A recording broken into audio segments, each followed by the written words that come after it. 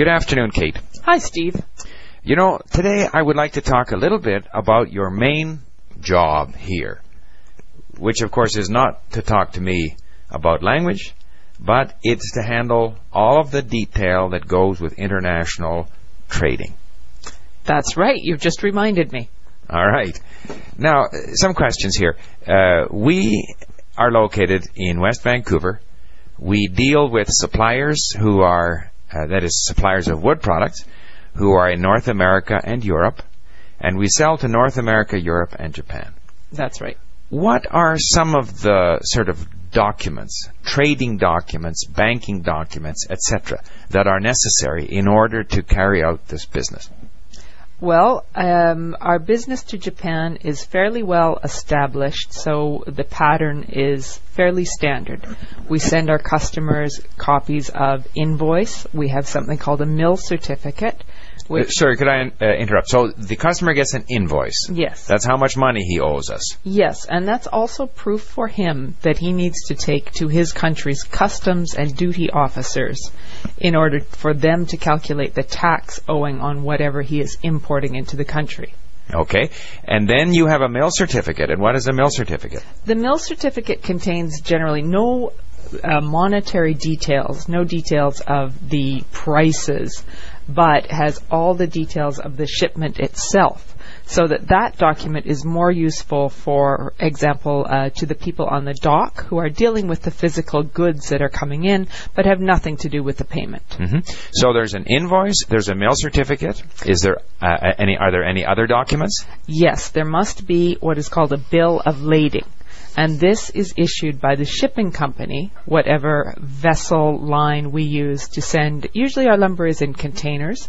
Sometimes it goes by bulk shipment. But the shipping company will issue this bill of lading, which contains details of who the lumber is coming from, that is our company, who the lumber is going to, our customer generally, and then all the details, number of pieces, number of packages, volume, and all these details must match exactly to the details on our invoice and mill certificate.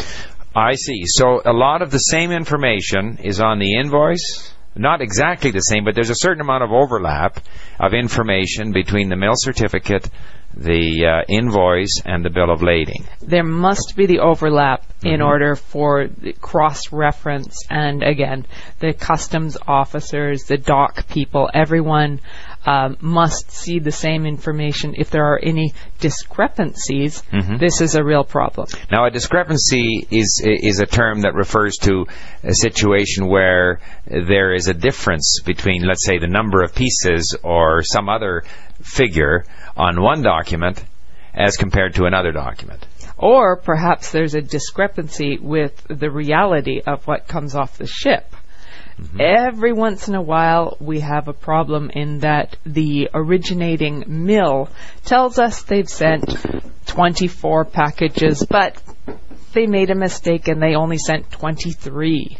So all of our documentation says 24 packages, including the bill of lading, because we told that to the shipping company, but on the dock at the other end there are only 23.